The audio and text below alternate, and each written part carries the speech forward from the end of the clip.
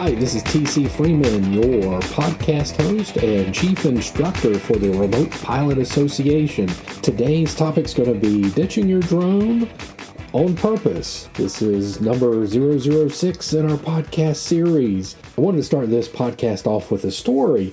We were training some folks at a field. I was a contract instructor for this organization and was able to work with a lot of good people. We're out there flying, had some drones in the air, several drones as a matter of fact, and a helicopter came very low level, about 300 feet across our practice area just adjacent to it, to the point where it was going to be a conflict. Was flying with a gentleman and I told him, chop the power all the way back. Our altitude was about the same as the altitude of the helicopter, and when he chopped the power, he started coming down. There was a tree line on the edge of the field, and he says, "Oh, I'm in the trees." I said, "Nope, just keep coming down until I tell you to stop." Kept coming down like I said. The helicopter went on. Little nerve-wracking situation. I was proud of the student for, taking that instruction and doing exactly what I said. Later, he said, "Well, I thought that I was down in the trees," and I kind of a hedge line of trees basically, and it was clear beyond that. But regardless, sometimes we might have to sacrifice the drone if it came to it. So my thought was come down below the tree line, which a helicopter would typically not go below the tree line, of course. If we happen not to hit the trees, well, that's fine. If there were some trees over in that area, well, so be it.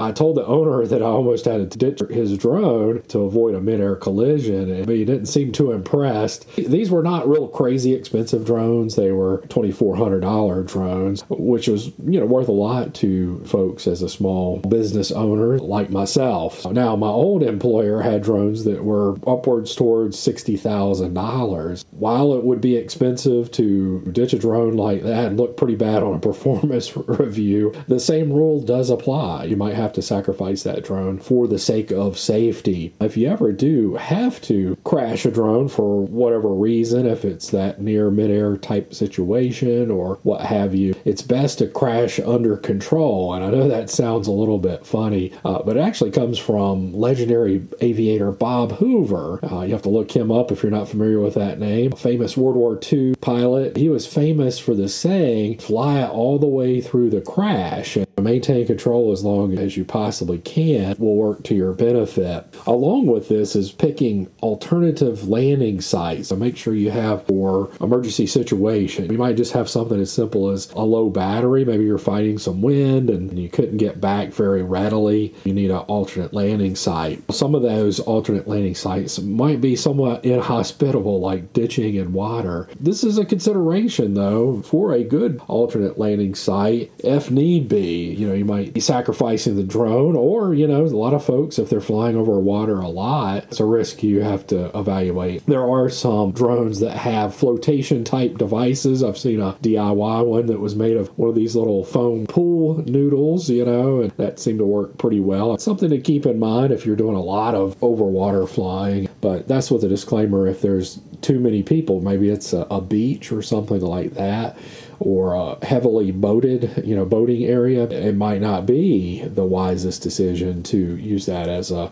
emergency landing site. There was a crash of a banner towing operation in Myrtle Beach recently of a manned plane. Everybody's probably seen these aircraft that fly down the beach with the big banners behind them. That's hard work. A lot of folks use that to build time in the manned pilot arena. The fellow had an engine failure and ditched. He did a real good job in the sense he crashed just right outside of kind of where most people would be, so just beyond where a lot of folks will be swimming. It was a good call, and I would say that's a good call as well for drone pilots. Be observant of where people are. Back to this pilot that was the banner tower, well, he fortunately survived. Some of the folks came out there to help him out. The first thing out of his mouth was there anybody in the area that he didn't see, that he tried to avoid them. Good pilots like that, I'm sure they're always thinking, what would happen if the motor quit? And if you're spending a lot of time over the beach, that's probably a conversation you have quite often. For drones, they say, what if a motor quit? What if you have a flyaway? You have a fire, mid-air collision issue? Run those through your mind and plan for contingencies. As a sidebar, there are some drones. They're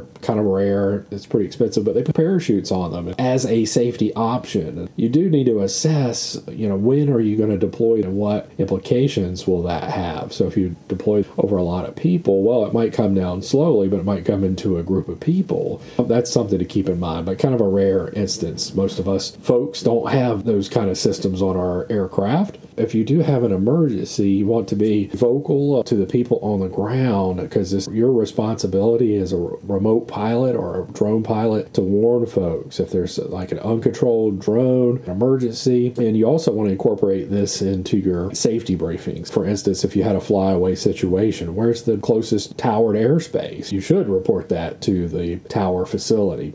TC's rule is don't ever fly over anything you don't want to crash into. I use that rule when I'm flying with folks. Hey, you're going to fly our training drones down over these dense woods. That's probably not a hospitable place, so keep it over the field unless you want to go trumping through the woods and have a higher statistic chance of losing the drone. Just to recap, drones are just simply tools, and we shouldn't have any sort of sentimental or any financial regrets. Make that decision of ditching. Have that safety first mindset and be prepared to prioritize safety over the potential loss of your drone.